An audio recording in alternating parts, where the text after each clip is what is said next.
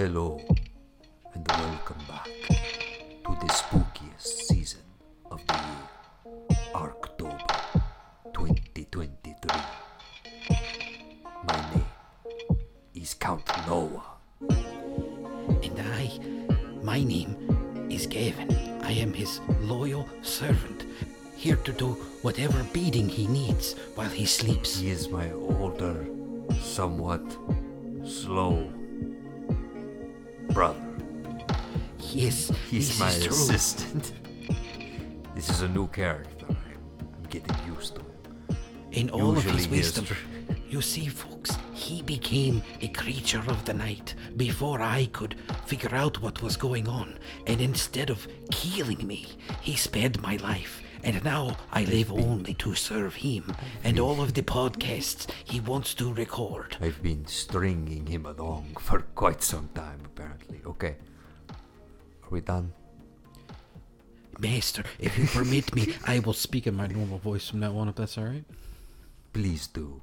Okay. I mean, you can keep talking like that. That's perfectly fine. Perhaps I will. Hello.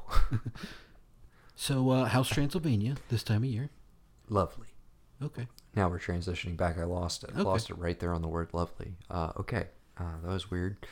Yeah, okay. We'll see about those new characters. That's probably the first and last time you'll hear from Igor? Wait, what I don't was know. that? It's pronounced, Gavgor? it's pronounced Igor. Igor. Gavgor. It's Okay. Frankenstein. Yes. Okay. ARKTOBER 2023. We're back. This is going to be our last horror-centric pod Yes. of the month. We've been having a good time. We decided to do some actual reviews. These are kind of the three big, I guess, events that we were excited for that we're going to drop this month. There's one tomorrow, but I don't know how people are thinking about it. Yeah. Five Nights at Freddy's does release tomorrow, and I'm going to watch it because it's available on Peacock. Day and date release with theaters. And, you know, there's been something, you know, not any of the stuff we were going to discuss, but there's been some stuff that was pitched at kind of the mid-range, like, you know, for kids, but like with an edge. I didn't make it through the Haunted Mansion remake. I did. That was great. We briefly talked about it before. I was, you know, Yeah. I was a little bored by it. Didn't feel the need to finish it. I watched the first chunk of the new Goosebumps that just dropped on Disney Plus. Justin Long is in it. Oh, that's right. It's on Disney. You're right. It's on Disney. Plus. The verdict is out. I don't know. I'll let you know on that one. But yeah, Five Nights at Freddy's seems like it's hitting more that, like, you know, young audience. I haven't played the games. I have no relationship to the games at all. So See, that's what I was reading, was that a lot of people, they know Five Nights at Freddy, and they've never played the game before. Because, like, apparently the guy who made it was, like, he did his best to make a video game on his own. And people were like, this is, like, god-awfully creepy. And he was like, oh, well, maybe I should actually try and make a scary game instead of just... Because he, like, poured his heart and soul into this. And I think it was like a Christian-based game or so. I don't know what it was. That's just what I read online. And so he actually tried with Five Nights at Freddy, and people were like, this is utterly terrifying. And I've watched people play it. I've never played it myself. Yeah, no, and I think it is one of those that, yeah, even if you haven't played it, it's You know one what of it the is. most watched, like, Right. watching reaction videos or playthroughs of it. So it's had this whole, like, light, and I know there's tons of sequels. And merch and stuff like Yeah, that. So, yeah. So, yeah, I'm gonna check it out. Yeah. We'll see what happens. I like was it Josh Hutcherson? He's one Yeah. of the Hunger Games boys. Mm-hmm. I like him well He's enough. a Zathura boy. Zathura, that's right. Yeah. So, I'm here for it. We'll give it a shot. It's on old Peacock. Was he in Peacock's the Red Dawn been, remake? I think he was. Yeah, He was. Didn't see, but I think he was. Peacock, on that note, I gotta say, I like their array of offerings. Let's when we get done with reviews and we're kind of just cycling through what we've watched, I want to have that conversation of who do you think thus far this month is like the one you would be like, Well, if I'm paying for one screaming service, like who would it be? While we're there, I guess we should open with it. Because over on Peacock, one of our reviews this evening is Suburban Screams. John Carpenter's Suburban Screams. neighbors. You will never look at your neighbors the same way again. That's the premise, anyways. Yeah. I don't know if it fully delayed, but are you okay with starting with that one? Yeah, we can do that.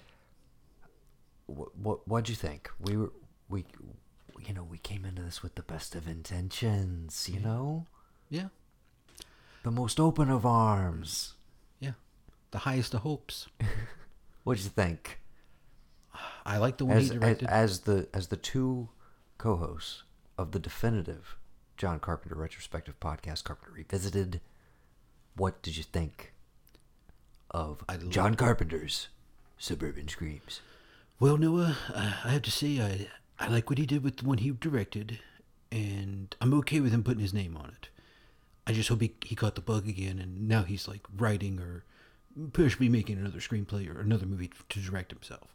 I don't know. I saw some behind the scenes bits where all he I want seemed to like say is, Big John, enjoy that check, buddy. Yeah. Enjoy that. I hope it cleared. Yeah. I hope it cleared. Yeah. This very much felt like I don't watch this sort of stuff, so I realize it's like this is a whole genre of show, like the IDTV, Discovery. Like, I get it. The structure exists, and it very much feels like, oh, Peacock's like, oh, this shit sells. Okay, yeah, we'll greenlight it. And then it felt like a series that was pretty much like made wholesale, like done and almost wrapped in a bow. And then they were like, hey, this is just kind of whatever, but like if we got a name, Right. If we got a name, and then after, and I don't know how that this is all speculation, but it very much feels like they just kind of came to like, hey John, we cut you a fat check and you put your name on it. You record one voiceover narration for the intro, and you and your son and your buddy get to do some music, and we call it a day. What do you think? You want to direct one, maybe? It's like we bring out, Storm King. Sandy can be a producer on it. Like, what do you think? And it's like, sure, yeah, fine. But I can't, like, it bums me out though, because there's a certain amount of people who will watch this and not knowing how stuff is made are going to think like he directed every episode of this show, and are going to be like, well, this is not good. And that kind of bugs me. That bugs me. That level of his name being on it bugs me. But if you go into it knowing that he directed the last one, right, the Stalker one, and you look at that story, it's like a quintessential one of his. It's like, yeah, this guy stalked me, and like he's been harassing me forever, and I don't know if it's ever going to stop. And it's like you're just left. You're kind of, and some of them you are left on a downer note of like, okay, so was that really that? Was this story? Some of them, I will argue, a couple of them in the middle, like, was this really worth telling? Like, okay, I mean, that one at least I can appreciate for like it.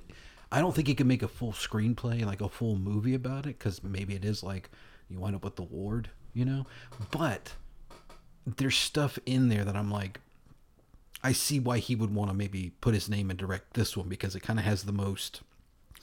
It's dealing with the most prevalent things that like are at play in our society now, with stalking and like female autonomy and all this other stuff. Just watch. Obviously, it's the one that you could most easily connect to like stuff he's done before. Right. It makes the most sense.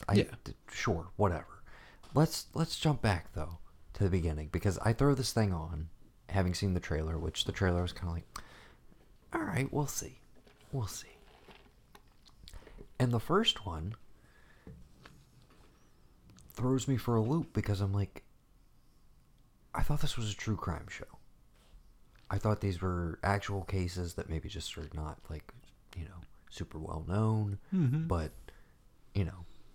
we're going to explore them. We're going to do reenactments, whatever. But very quickly, I'm like, oh, okay, so this one's supernatural, and it's like, okay, some of these are going to be just like, do you buy this or not? And from the get-go with that one, for instance, I was just like, I can't get past the fact that, like, this guy, like, I don't know if it's just stilted or what it is, but I'm like, this guy feels like he's an actor. He doesn't feel like the guy who went through what he's describing. It feels performative. I don't know. So, but I'm like, it was okay, though. but even little details like, oh, I kept hearing the song that would repeat over and over again. I would hear it everywhere. And then you hear the song and you're like, it's some, shit they pulled off of Creative Commons on the internet or whatever. It's like royalty free. And it's like they can't say the name of the song. He's like, it was on the radio constantly. It was just like, oh, okay. In Canada? And it starts there, but it's just like, okay, I start to key into what is the gulf between what they're actually saying in the interview segments versus what we're seeing in the quote unquote reenactments. Right. First one is what it is. It does tie up with like, okay, well, there was a girl in town there was a body that was found. Mm-hmm. Okay. And whether he invented this whole backstory for it after the fact, who knows? Whatever. Okay. We move on to the second one. Okay, this is what I thought the show was. This is straight up true crime. We know this guy. He was on the loose. He came back to help. Like, that one was, for me, the most effective overall. Yeah, definitely, yeah. And as cheesy as even some of the reenactments are in that one, in terms of the level of acting, etc., filmmaking, whatever, the sequence where he goes into the house and assaults the two old ladies was genuinely upsetting. Mm-hmm. Like, to the point, and I think it was so upsetting because of how kind of terrible the reenactments had been up to that point, where all of a sudden I was like, wait, this guy's too good at this. Like, all of a sudden this sequence is like, makes you linger and sit in it. He like bundles her up and then eventually like lights the room on fire. All of that stuff. It's like, that was really upsetting. That was effective. And I was like, nothing else in the rest of the series ever hit those heights in terms of like, oh, that happened. You reenacted it, mm-hmm. and that was genuinely upsetting. Yeah. Well, that to me, that story is the most that one, and then the Stalker one are the two most genuinely like realistic, like genuinely upsetting ones that we have. Because it's one of those where like, well, we'll get to the Stalker. I was trying to save John's for no. We can talk about that later. Okay.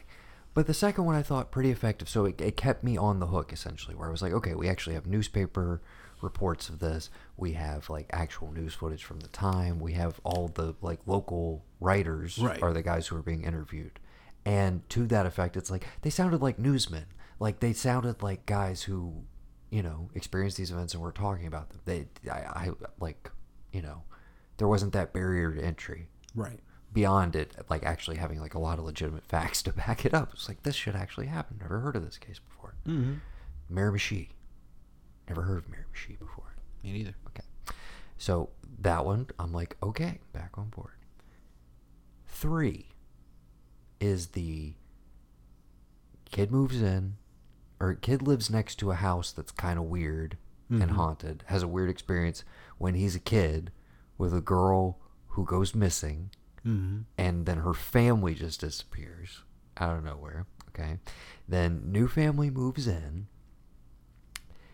He's like, something weird's going on in the house. Like, I gotta warn the daughter, who I'm also attracted to. And like, we're doing that whole thing. And something's going on with her dad. Her dad's like, maybe kind of into hunting, but he's also a dentist. But the house is haunted, right? But no, the dad is weird. Okay, I don't know. I'm inside. I'm investigating. Oh, there's a lot of animals around here. Like, what the hell? All of a sudden, I'm in a chair. All of a sudden, touch my daughter again. I'll rip your dick off. Just like, what? I'm like, that's the kind of thing that it's just like, you say something that absurd because it's like, oh, well, that's like, that makes it more believable, right? Because nobody would say something that fucking ridiculous in that moment. Right. But you're also just like, I burst out laughing. And then basically it's crazy dentist dad, like, running around the house. Mom and daughter end up like, they're bloodied. They end up like running over to the neighbors. But then I can't remember anything for the next 3 days. And the family disappears. And there's no record of it whatsoever. Like, what are we talking about here? Right. And this guy's listed as a doctor. So I do a quick Google search, which takes me to a Reddit link for somebody who did the actual like legwork, and that guy doesn't exist. He's not a doctor. Like he does. There's no record. All of his links to his website like dead end. He has one like LinkedIn page with one image. It's just like who like if this dude was a legit doctor, there would be some record of like him receiving that doctorate. Like you'd be able to search his name. The fact that his friend, his childhood friend, his name was Mike Myers. One of the few times we get a last name. I was just like, what? Like, are you fucking kidding? Like, are you guys fucking with me or not? Did you like, take pictures are we having fun? Right. Or like, and that could have been like an interesting tension to the show. Like we're playing with reality and like what do people buy into and like all that sort of shit. But it's not. It's just a lot of like really, speculative first person narratives with exaggerated reenactments because they need to juice up stories that fundamentally are not there. It's like nothing happened, dude. Nothing happened in that situation. A family moved in and they moved out. Mm-hmm. Okay? So, the fourth one. The Bunny Man. I do like the Bunny Man. So, just for the ridiculousness of I it. enjoyed the Bunny Man. I enjoyed the Bunny Man as well. Even though the Bunny Man is, like, patently ridiculous. And everything covered in here is just, like, it's essentially them trying to have, like, their own Mothman. Right. A lot of people have had encounters with it. It's a Chupacabra-esque, Bigfoot-esque, whatever you want to call it. Here's the thing with the Bunny Man. Okay?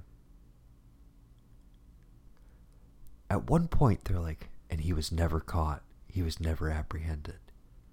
Gavin. Apprehended and caught. For what? What did he do? Attempted murder? Maybe? Attempted murder? When? They attacking do the people at the car? Okay, they do the reenactment where he reaches in and like grabs at a couple in a car, okay, and then they run off from him. You read the actual account of this. The dude says, "Guy was wearing a damn bunny mask, like a white bunny mask," and the woman is like, "No, you're like he had a weird collar on, but like you're misremembering, like you're fucking crazy, like no, you didn't get it right, whatever." And it's just that they saw him. It's not even like again, that's the reenactment takes it to this crazy level right. or whatever. And then the whole like, well, it was actually this piece of folklore from the early 1900s, and there was a bunny man, and he killed some children, and then they chased him to the train tracks, and all of that shit. A whole backstory that was just invented on like a fucking like conspiracy fan website in the 2000s, I think, when I looked this thing up, or like in the 90s when all of this cryptozoological, like your Bigfoots, your chupacabras, all of this stuff, your local legends, your lizardmans, whatever, were all basically making their way from like the common passed along folklore into like the internet age, essentially, and people like connecting stories. People, everybody has a different version of this sort of thing. Right. But fundamentally, nothing that they report in any of those is like this person was, even the way they staged that whole like, we ran it, we thought we saw a guy who was the bunny man. We ran away. We were so scared. But the reenactment is like these kids, Stranger Things style, are like, we're going in here. It's gonna be fucking cool. Don't be a pussy. Like I'm like, guys, chill out, kids. These kids are like so happy to be able to say fuck on camera. They're like so into it. I'm just like, this is not the vibe. Anyways, they they get chased by the bunny man. But again, nothing happens. He literally stops. Like I'm like, if that did play out the way you say it did, you children should be arrested for trespassing. This guy, exactly. I'm like, this guy just seems, and the whole, they're like, we think maybe it was just he wasn't happy with the land being taken over and like industrialization and blah blah blah.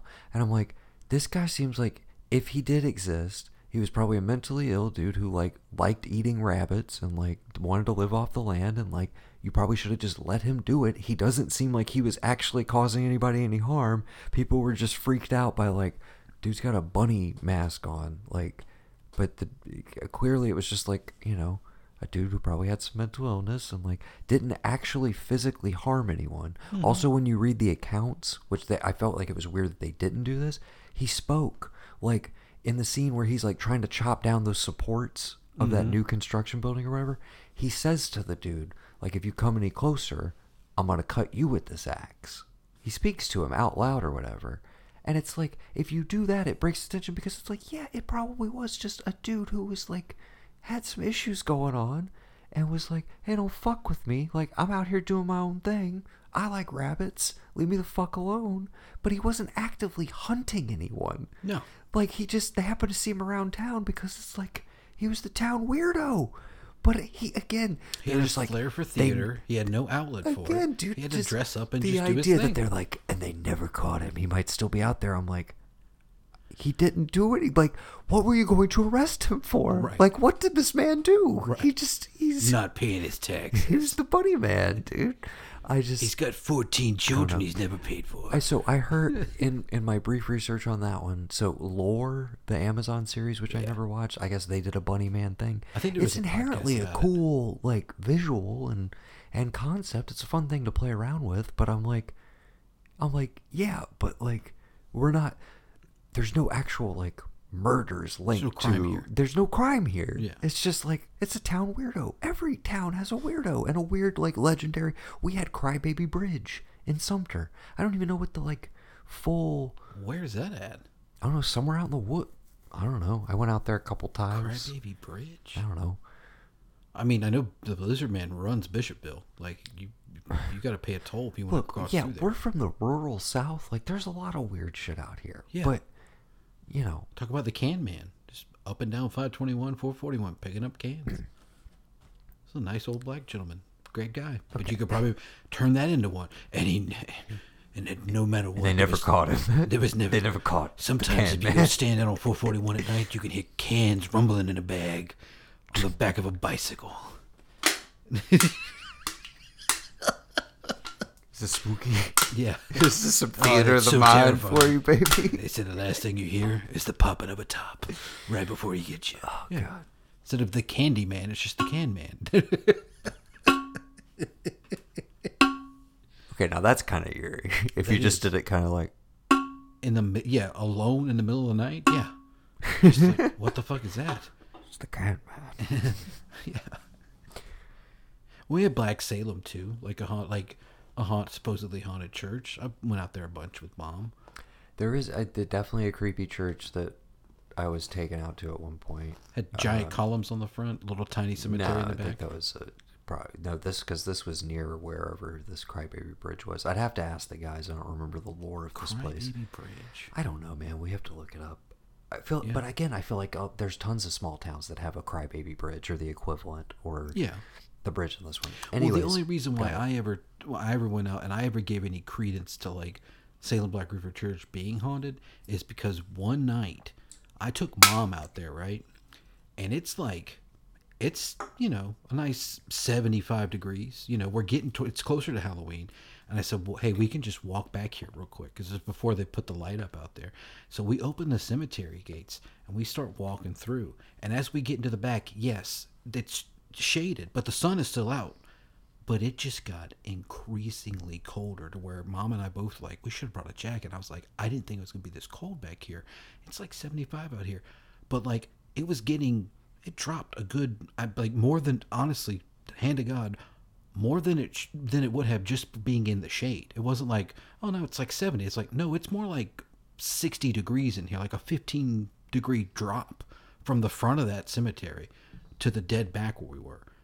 And Mom and I were like, okay, should we go? I'm like, yeah, we should go. And both of us had this weird creepy feeling, and we had, like, you know, the intense drop and it being cold. Okay, Gavin, I'm going to stop you right there because clearly what you're trying to tell me is you and your mother, you were quite literally dragged from the woods across the wooded floor as if a force was pulling you, and it was chilling, and you were very scared. We barely made it out with our lives.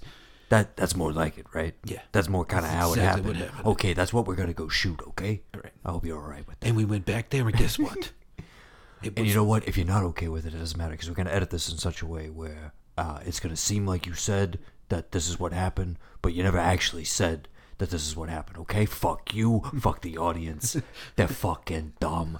They're dumb as dog shit. They'll buy any fucking thing we sell them. You think they're doing this for... They're a bunch of fucking rubes, I tell you. The screwballs have spoken. You think they're doing this for Suburban Screams? They're here for Five Nights at Freddy.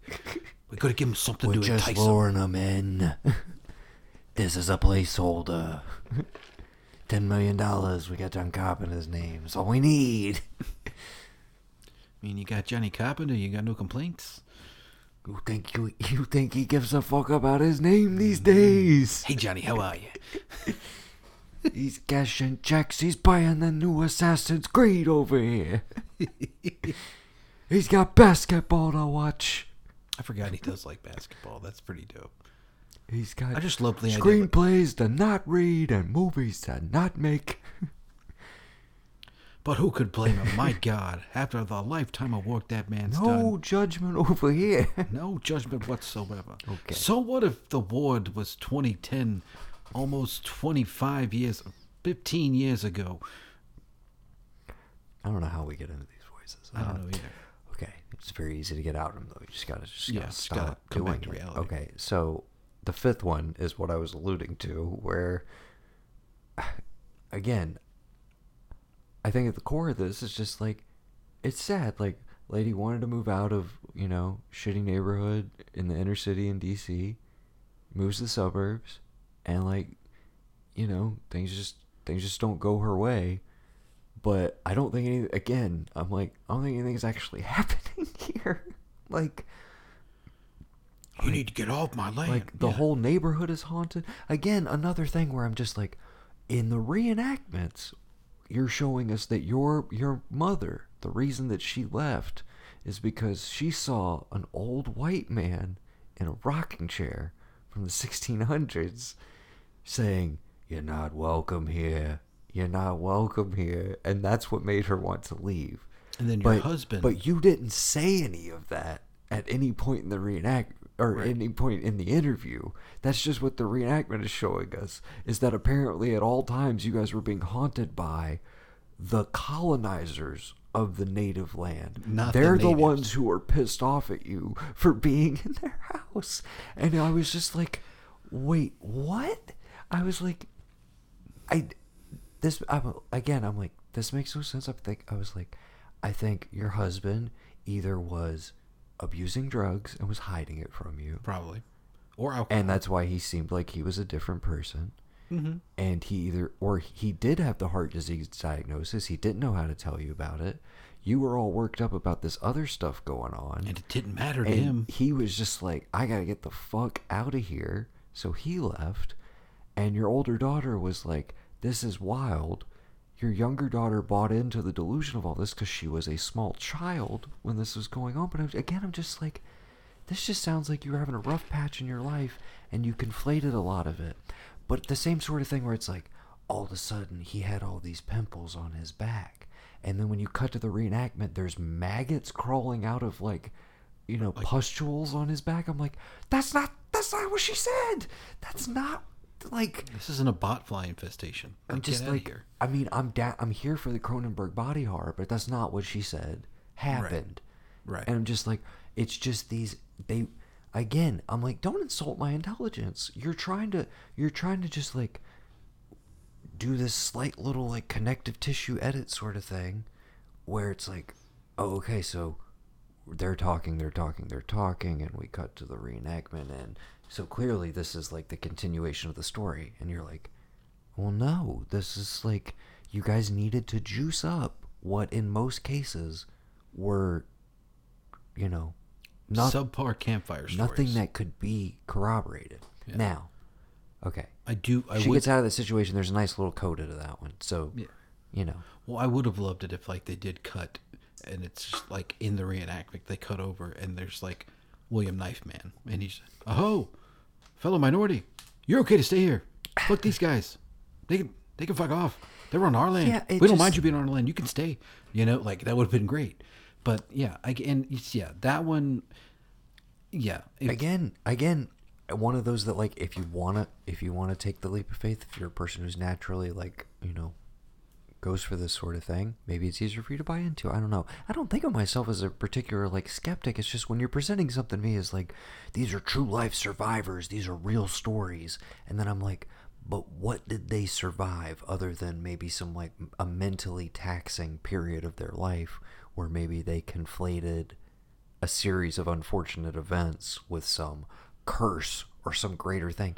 That the whole thing with that one was the haunted neighborhood. I was like, we never got anything with the neighbors. Yeah, and you didn't tell me what decade this was. Because if you'd have told me this was the 80s, I'd have been like, so no, everybody was doing crack. Just like ultra fucking vague. Yeah. Okay. We move into the last one, which again, I want to give it points because it's Carpenter, etc. But again, for me, it's just like, I'm not trying to downplay it. I'm not trying to say, like, you know, you're making a mountain out of a molehill. But we're meant to believe that you have been stalked for 6 years. And the note you leave this on is like, because he still hasn't gotten what he wants, which is to kill me.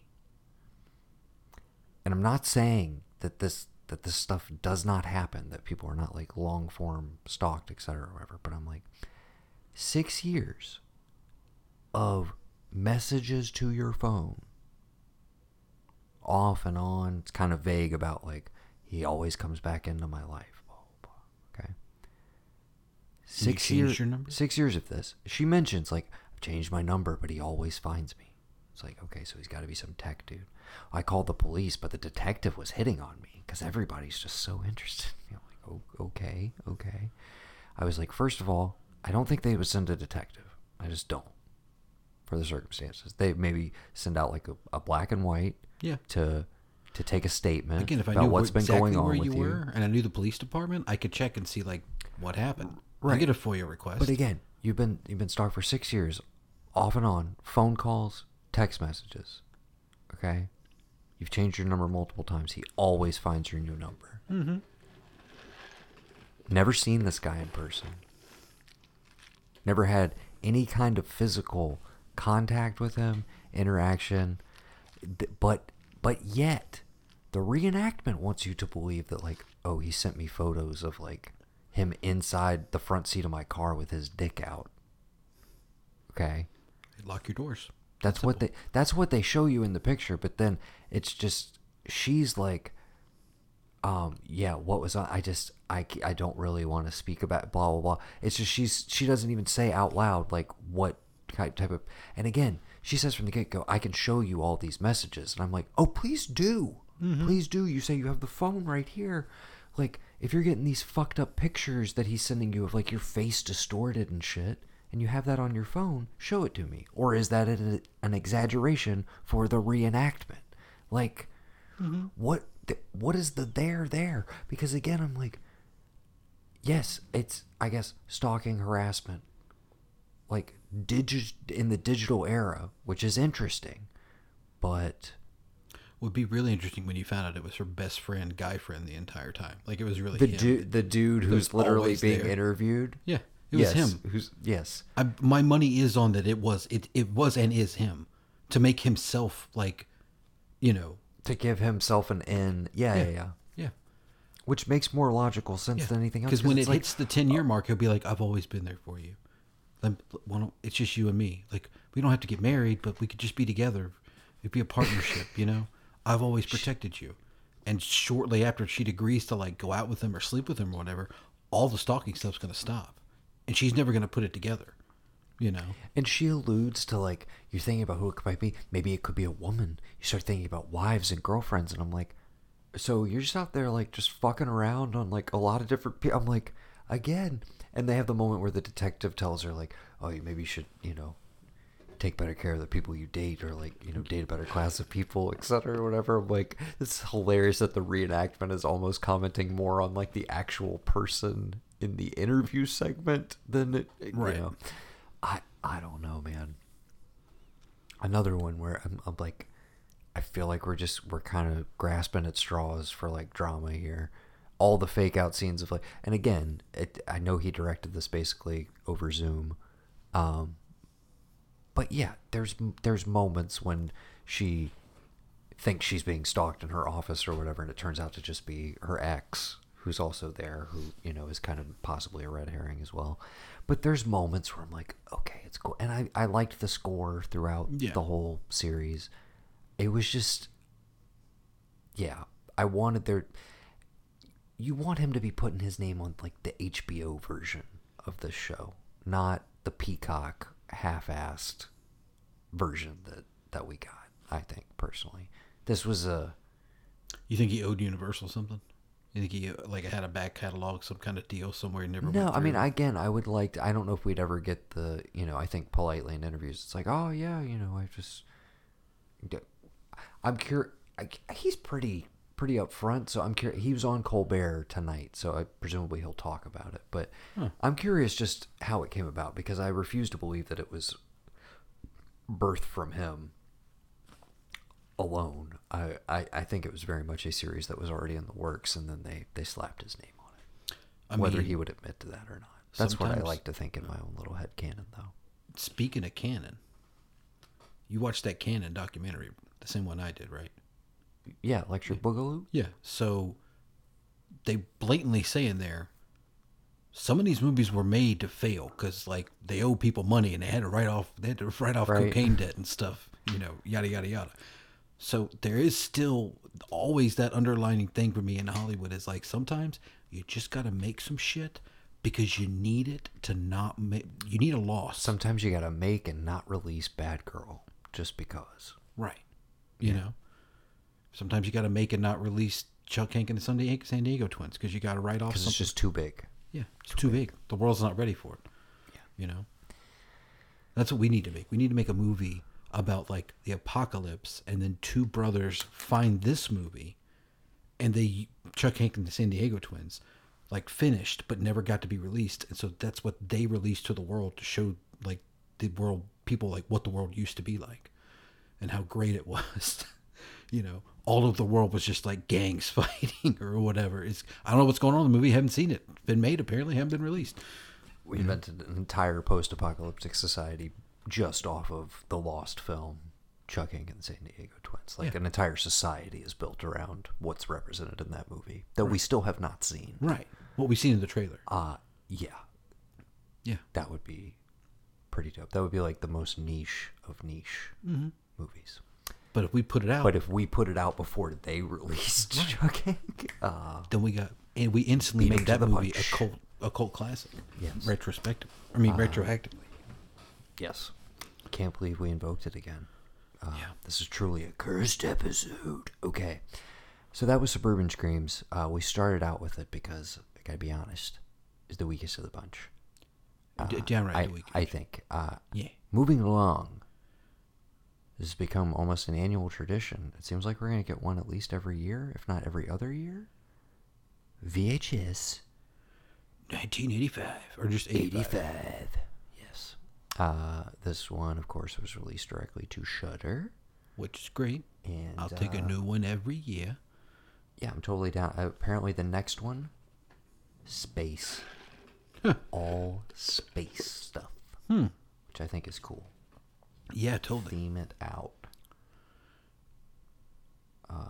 Okay, I'm just pulling up so we can get directors' names of the shorts, etc., etc. Okay, VHS 85. What? You want to just go segment by segment? Yeah. Okay. Well, I want to save the wraparound because, I want to save it. So, I believe chronologically, we open with Mike P. Nelson's No Wake. Okay. Which I gotta say, I was kind of like, really? Yeah. This is what we're opening with? Mm-hmm. Like, what the heck? So, Mike P. Nelson, I gotta say I have not seen any of his prior work, but he did the Wrong Turn reboot from 2021. I saw that that. I think was pretty well regarded. That was pretty good, actually. I enjoyed it. And then he also, in 2018, did a movie called The Domestics, which looks like a horror sci-fi action thriller. The Domestics. Released by Orion Classics. Let's get a plot description. In the weeks following an apocalyptic event, a husband and wife venture across the countryside inhabited by deadly factions in search of safety and must work together as they are pushed to the breaking point in order to survive. The poster looks very... Is that Kate Bosworth? You see the poster? Yeah. Pretty vibey. That is Kate Bosworth. All right. Is it? Yeah. Okay. I might have to check it out. Tyler Hoechlin from, I believe he's played Superman at some point. He is Superman now. Lance Reddick. Oh, okay. David Desmalchin. Dude, this might have to give this one a spin. I might go find this one soon. It looks like it's only buyable right now, unfortunately. That's fine. But, yeah, and maybe I'll give The Wrong Turn remake. So, initially, No Wake, the first segment... again, spoilers for all of this stuff. I mean, we just went through all of Suburban Screams. But yeah, spoilers for VHS 85. So No Wake is the one where they go out on the boat and then essentially, like, it's just a bunch of people getting gunned down. Right. And you're kind of like, what the hell was that? And then, but nobody actually died. And you're like, oh. No, a couple people died. A couple people did. The people who didn't get in the water. Right. And you're like... okay. Oh, we're going to hunt this person down. And then we cut away from that. I'm kind of like, okay, intriguing, but like, that was weird. Okay. Yeah. Weird note to open with, but whatever. Let's see where this goes.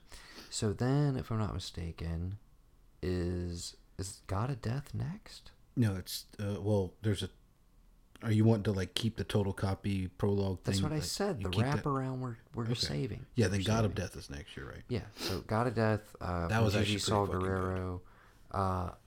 This one I enjoyed in as much as I feel like it's her on a budget, like basically showing or stretching her legs. Like, here's what I could do with like a disaster movie sort of setup. It's a nice kind of like just effects driven one.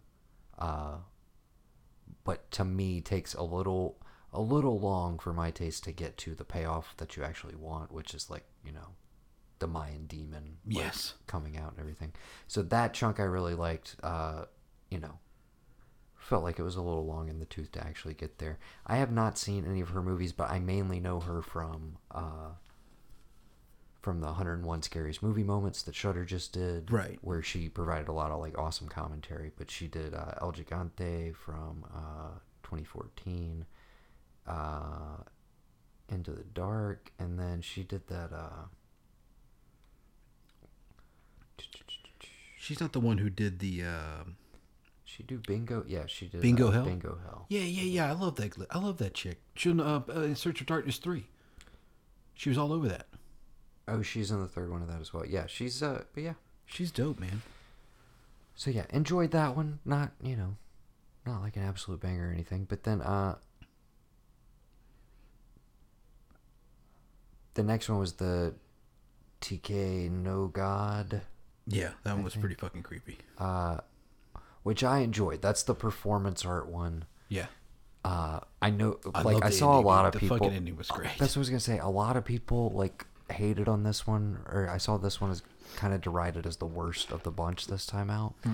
Hard disagree. Where I was just like, no, I loved the whole like we're doing a performance art thing on like, you know, oh, technology and like you gotta, you know, turn it off, all this different shit, and then the payoff. There is no God. I was like, oh no, there is. Yeah, the Trust payoff me. of her like fighting the digital demon, and I was just like, okay, this is cheesy, and it went from cheesy to like ridiculously awesome and amazing, like brutal practical effects. Yes, like very quickly, and I was like, that the payoff to that one was super fun. Oh yeah.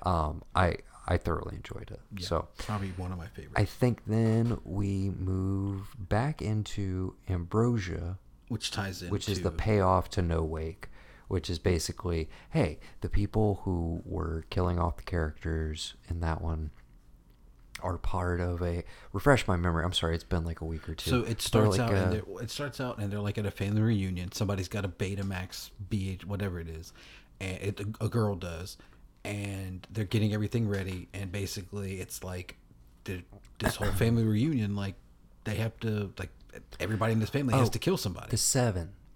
Yeah, you have to kill at least 7 people. Because they mark the trailer Right. that we see earlier. It's like marked in blood or whatever. Right. But yeah, they have to kill take their 7 victims or whatever. Right, with whatever. But of course the catch is hers aren't dead or they're undead now. Mm-hmm. So she didn't actually hit her number. My favorite part of it is that like she goes outside at one point and like there's little kids playing around with a water gun. Oh, the payoff. And they're they're shooting. They shoot her. She gets wet, and she's like, "Oh my god, what did she goes? Where'd you even get that?" It's like from those people. What people? The people in the Winnebago? What Winnebago? And you see the van from like whatever. You see that driving off, and instantly in my head I'm like, "Oh fuck!"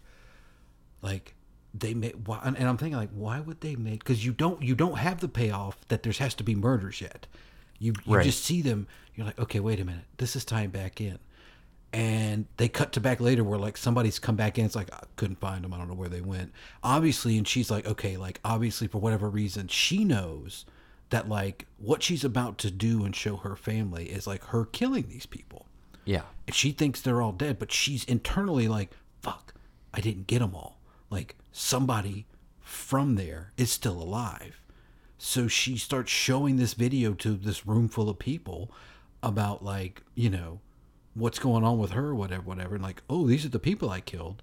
And they're all like, this is so great. This is so great. And then come out, we have you surrounded. Like, oh, fuck, the cops are here. And they instantly turn into like fucking, it's basically Branch Davidians. Basically turns into the end of Red State. Yeah. Yeah.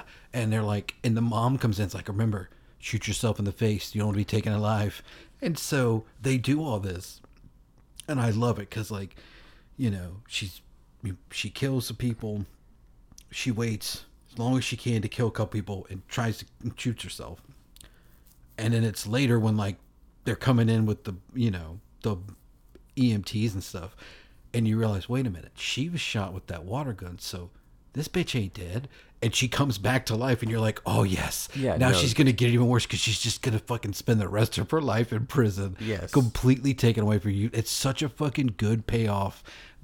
And when you don't know what has happened, where are these other people at? Are they still going to have these? Are they going to be deformed and have these like injuries for the rest of their life? Yeah, the fact that you think it's going to be like, oh, okay, they get to come back and take creepy vengeance. I thought it was going to be like they're all going to come through the house. They're undead, so they're just going to like kill all these like evil hunter cult people or whatever. But then the payoff that it was like, no, they're taking it to the comic. It was like even more fucked up. Yeah. Yes, very, very satisfying. Took the opening and the way they spaced it out within this one, I was like, one of the more. I don't think we've ever done. No, I don't think you've done that. We've done, we've done wraparounds where you build, but we haven't done a split segment essentially. So that was a nice way to play with the format. Yeah, I love it. The video, but and again, if you're. I appreciate that if you haven't been following along, the end of like the video reel of that one shows them filling up the little water gun with that water from the lake. So like, yeah. The casual person's like, huh? That may have not paid attention to like there was a Winnebago van thing in the first one.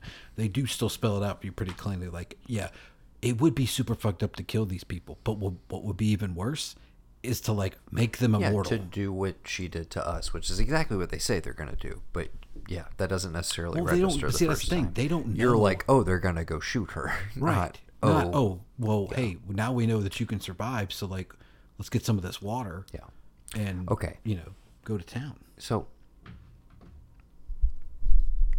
let's go ahead and just hit you're lucky when we get a new one of these if you get an all-timer. Right.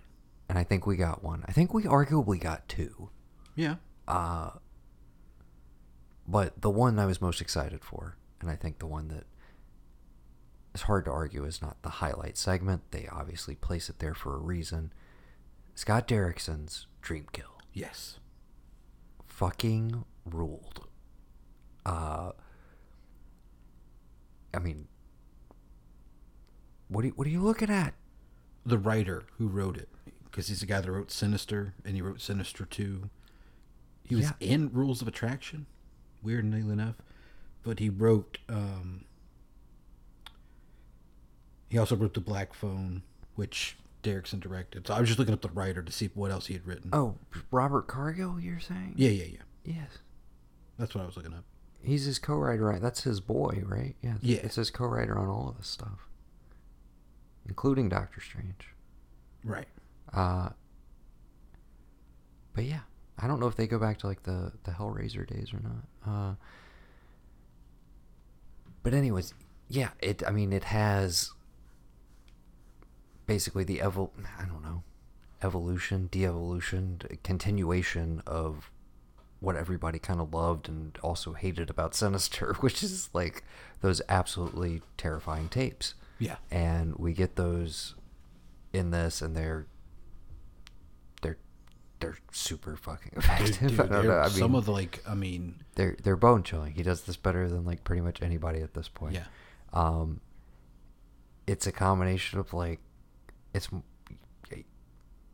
it's not even Carpenter. It's more Bob Clark and like Michael Mann. It's more like Manhunter meets like Black Christmas or something. Yeah. And just the way the sound design more than anything. The way he mixes all of this stuff is just so. The second they start, it's so. Did you ever watch Skinamarink? I did. We never really talked about it. Maybe we'll get into that one in a bit. Did you watch it like a while ago? You didn't watch it. You haven't watched it this month. I should probably watch it again this month. You're willing to watch it again, so that I guess that tells me at least a little bit how you felt about it. Yeah, I enjoyed it for what it was. Like, I mean, I've got you. Yeah. The idea of Derrickson making something like that. That's what I was going to say. So that audio heavy. That would not give you any respite. That would almost be like you'd be trapped in that feeling the whole time. Right. Like, I feel like he could sustain it, but I feel like it would be unwatchable for me personally. Yeah. Because, this, again, it's the most effective sequence in here. And I was like, I would like to see this one fleshed out. The concept of it, the setup and everything. And, like, we get James Ransom, again, one of his boys, and Freddie Rodriguez coming in. You get the nice twist. I kind of knew where it was headed. I was a little ahead of the twist, if you will. Mm-hmm. But it still worked. It played out well. And then the reveal of the kid, but I was just like, dude, this is really cool. And I like that it went almost full on like exploitation movie at the end. That was which was a nice little, I was like, oh, he can do this mode too. Mm-hmm. But yeah, just super satisfying segment. I can't imagine anybody comes away thinking that was not one of the best of the franchise thus far. To me, it goes right up there with, some of the classics from 2 and 1. So, and then we have the wraparound segment from, oh my gosh, Rory, the creepy thing. Yes, I was trying. David Bruckner, excuse me, who of course did The Night House. He did the Hellraiser remake, which I liked a lot. I know you were less hyped on it. No, I also did The Ritual, Southbound. I worked on the Creepshow show for Shudder. Did The Signal back in the day. Yeah, and he's been a producer on the VHS movies. But this one was, again, ran through the entire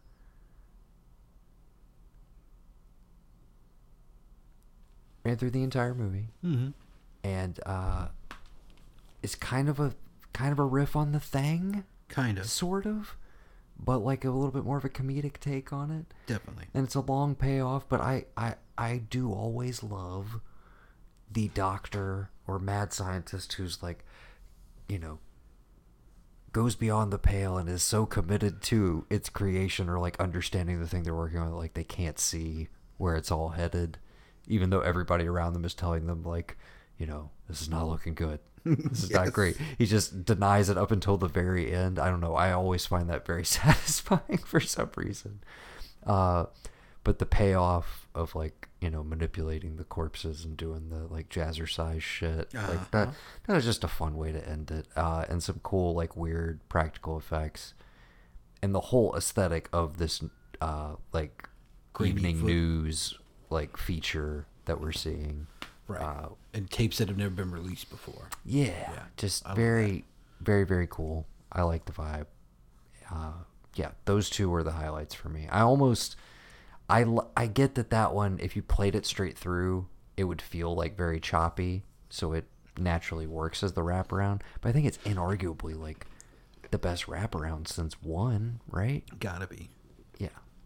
So overall, for me, huge improvement over 99. Yeah, way better than 99. I'll even say a little bit better than 94. I wasn't too thrilled with 94. I'd have to go back and kind of think through. I think each of those had like a segment. Right. But none of them come like anywhere close to Dreamkill to me. And yeah, none of them.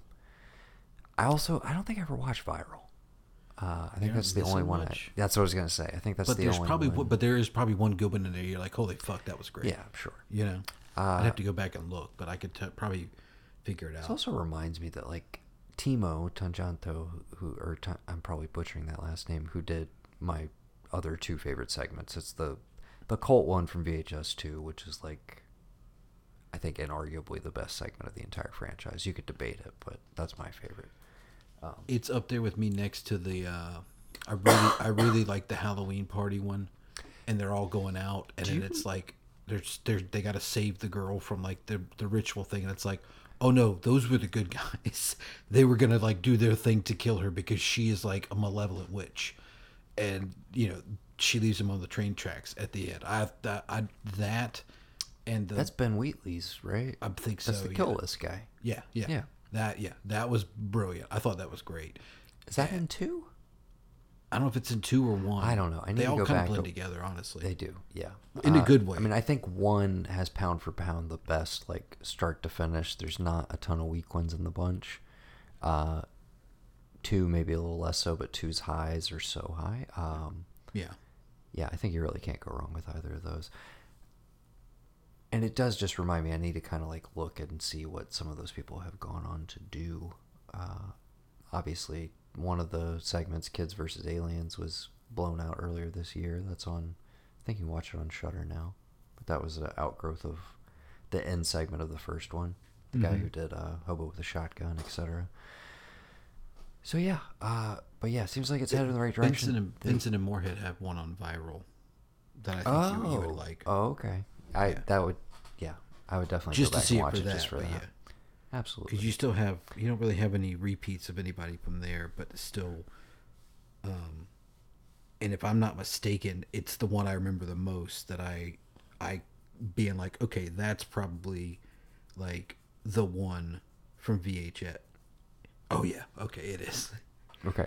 You just gotta watch it. It's really good. I will check that out, and we will move along to the highlight of, to me at least, the highlight of spooky season.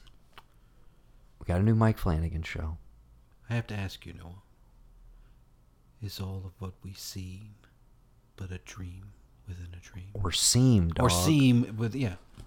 I just want to say see because like we got this. Mrs. Minton would be so disappointed. She would. I told you I ran into her and Larry like 6-7 months ago in Food Line. Yes. We're doing good. That's good to hear. Yeah. Okay. Right. You know who else would be upset? Bob Brown. God rest his soul. Yeah. Okay. The fall of the House of Usher. Dude, speak. Please. Okay, yeah. Talk.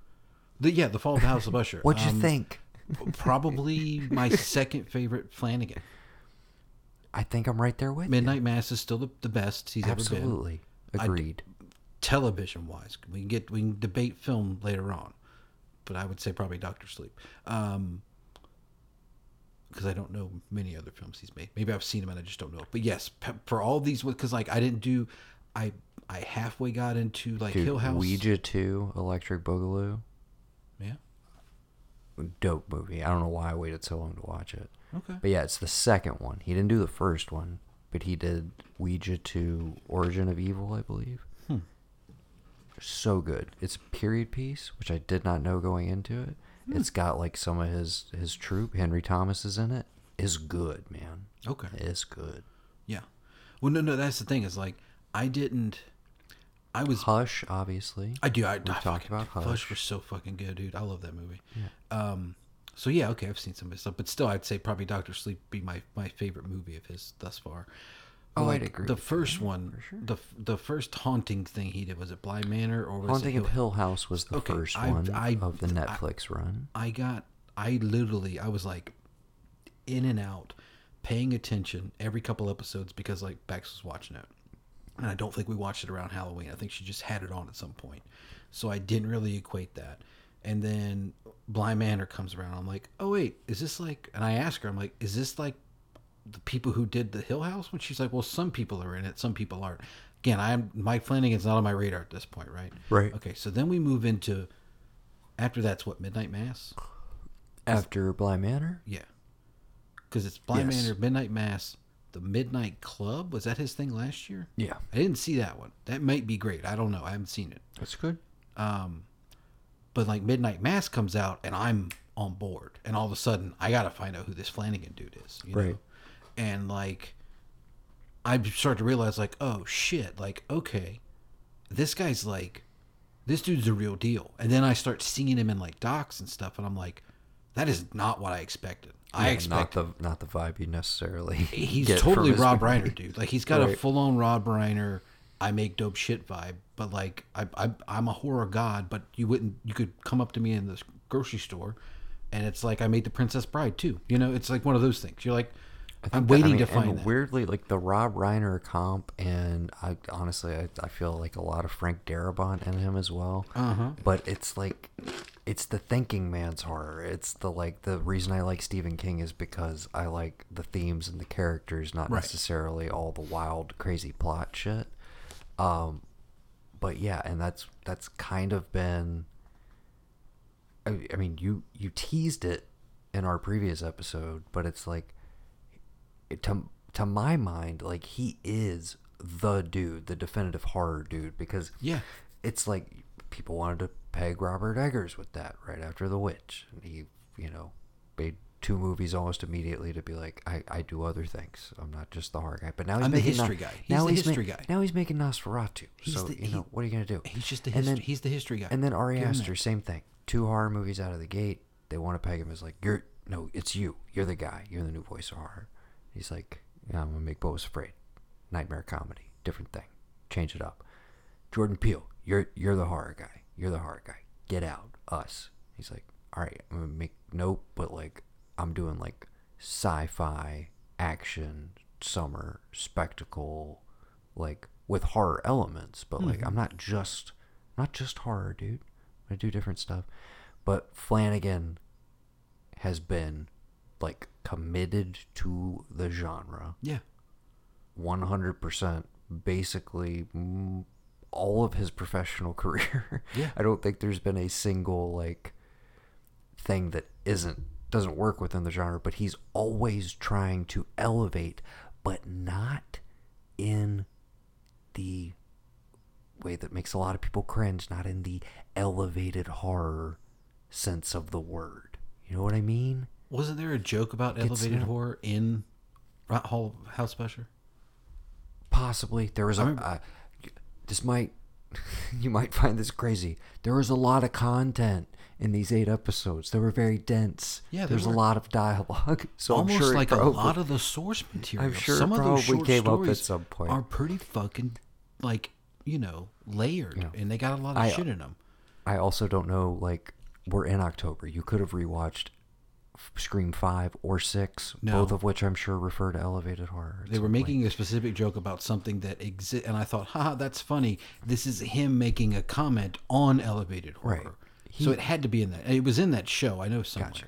But he very much has established like his own style and approach to like, he has his own brand at this point. Yeah. And it's very interesting that this is the final nail in the Netflix coffin, if you will. His exclusivity deal is done with them. I think there was a little bit of bad blood over however things went with Midnight Club. I don't know. Because I think that was meant to be multiple seasons. It definitely feels that way because you're like maybe 2 episodes from the finale, and you're kind of like, well, I could see a trajectory where we get a satisfying end to this, and then you're like 1 episode away from the finale, and you're like, yeah, I don't think we're gonna get that. I think this is gonna like, and then they unceremoniously canceled it. He kind of released like a here's what would have happened thing. Anyways, I think Usher was already set up, and now he is moved over to Amazon. So I think all future projects will be through them. But I think we're going to get some maybe standalone movies in addition to series, which will be like maybe even like theatrical releases, because they do produce a lot of like, you know, I don't know, but stuff that'll be exclusive on there. One other note. I don't know how much you know about the backstory of the production. It's just because I was semi-aware of this one. Do you know who was originally supposed to play Roger Usher? Frank Langella. Okay. And I don't know if you remember. I can't even remember what the details were, but he did something on set. Whoa, wait. Wait. I was right? Yeah. Dude, I swear to God, I pulled Frank Langella out of nowhere because you said something about the box. It's the next box. I had no idea Frank Langella was even attached to that shit, dude. He was originally supposed to play Roger Usher. I don't know how far into production, but apparently, and let me look. I don't want to. What did the old man say that upset everybody? I can't remember what this one was. It's either. I need to look it up. Yeah, please do. Vamp in the meantime. But I say that to say, Bruce Greenwood. Can you imagine anyone playing that role? No, sir. Than Sir Bruce Greenwood. Yes, no. We're putting a Sir on his name now. He's not even British. I don't give a shit. He has to win the best actor in a limited series for this. The role of his career, dude. I have loved him in literally everything he's ever done. But this is it, dude. This is the showcase for that man. Holy shit. Talk for a minute. Bruce Greenwood, man. Like, an everyman. Like, I think I first remember him from Father's Day. But the one that I really remember him in, the one where I'm like, this dude's something different, is Disturbing Behavior. Science is God. It's fine. There'll be another town, like, you know, just all this different shit. But, like, it blows my mind. Now that we're, you know, that you're looking it up, it does blow my mind. One, that I was able to pull Frank Langella out of nowhere. I don't know why. I know why that name was in my head, but, like, I don't know why I just spit that out of all people. But you're right. Like, I cannot think of a single other person. I would be, if I had to choose, I could see maybe, if you had to push come to shove it, was it Timothy Hutton? Wasn't he in one of them? Like The Haunting of Hill House? Like, maybe him? You know? Like, coming back for it, possibly? But I can't think of any other actor, like, that I could see in that role that it works. Again, we just saw him in it, so maybe Brian Cox, because we just saw that. But, like, I don't think he goes to the same, like, that one, that's pigeonholing. 2, I don't think he goes to the same, but, like, the way that he breaks down, like, business, like, oh, you got this. The Lemonade speech, which is Lemonades. Like, yeah. The most memed and will be kind of, I think, independent of any of the scares in this show or any of the set pieces, that is the one, like, monologue sequence that, like, people are kind of taking from this series as, like, that shit was, like, next level, dude. Yeah. That was some incredible writing, incredible delivery. That was one of the best monologues. And I'm willing to bet you, dude, he did it one take straight. One take, fucking done and done. We don't need another one, Bruce. No more coverage. You're good. Okay. Got it. The Langella thing, we don't know what actress, but it was somebody involved with the production who he, I guess, was verbally inappropriate with, and there was some physical, like, touching that made them uncomfortable. Nothing, like, explicit or whatever. I couldn't remember because I can't remember if this is him or it could be F. Murray Abraham, who I think also had some weird shit on set. One of them the case was like the dude was just kind of loudly proclaiming and asking other people about their sex lives and stuff, and it's like, dude, you're 80. Like, that nobody wants to hear about you fucking, dude. That sounds like F. Murray Abraham, 100%. When you hear, because when you hear about how he acted on the set of Scarface, when they told him that he got nominated for fucking Amadeus. I totally believe that dude was like, you want to know who I fucked last night? You ever done this to a girl? Yeah, I think that's F. Murray Abraham, who... That's got to be him, dude. There was some issue with him recently. I don't know. These old guys who it's just like, guys, you just got to button it up, okay? Yeah. Like, it's a different world now. I get that you, like, you know, just... whatever. But I say all that to say, I just don't understand why it wasn't Bruce Greenwood to begin with. I just, like, it's baffling me. Well, I don't know how far through production they were. Well, here's the thing. But maybe that is, like, holdover from, like, I'm done with Netflix. It's like, I want Bruce Greenwood. We're not paying for Bruce Greenwood. Langella owes us something. He's going to do it. Well, I don't want him. I don't care. This is who you're putting in there. Like, maybe that's the thing. That Bruce, he wanted. Maybe Bruce he wanted Bruce Greenwood the entire literally looks like Edgar Allan Poe if he lived a little bit longer. Yeah, look at him. Yeah, he's got a nice forehead. The hairline, even the way Roderick is styled. The Reynolds, dude. Reynolds. What?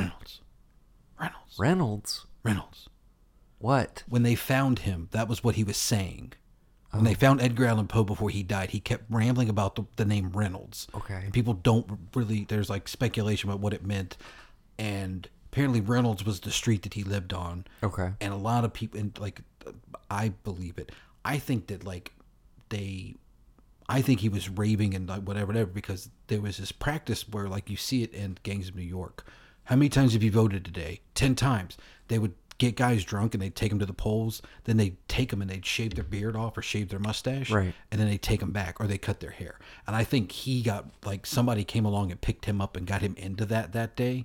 And just like, you know, he was just exhausted from obviously drinking, but like that whole thing, that whole day. But he's raving the name Reynolds. And like most people think that like, well, that's actually like where the street he was staying on when he died. But for years they were like, we don't know what the fuck Reynolds is all about. So when you just said he looked like him, did not know that. There's a lot of deep cut Poe stuff in here and remixes. So and, many fucking just a lot of fun stuff if you're into that and sort of thing. I was but that guy, dude. Like that was the beautiful part about all of it.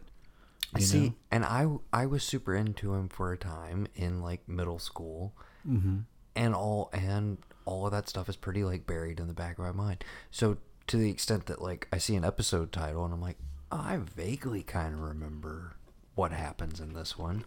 But it's like, I feel like at the end of the day, I went through this the way that I'm sure most people did, which was just like, oh, I'm just watching the show. I'm not necessarily like clocking every single and see, I did. If I'd have looked at the titles, I probably would have been able to call more stuff. But I was like, wait a minute. Every character is like a reference to, you know, people from short stories or, you know, unfinished novels, etc.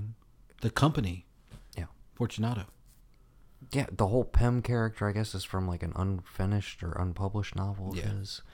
Auguste Dupin is like one of the original detectives ever. Predates Sherlock Holmes. I remember, like, again, a lot of that stuff I remember just from Miss Smitten because we had a whole short story section where we hit a lot of these. Yeah. But okay. Anyways, we've sang the praises of Bruce Greenwood. I think everybody's like pretty fantastic in the show across the board, but he just towers above like everybody else, as he should.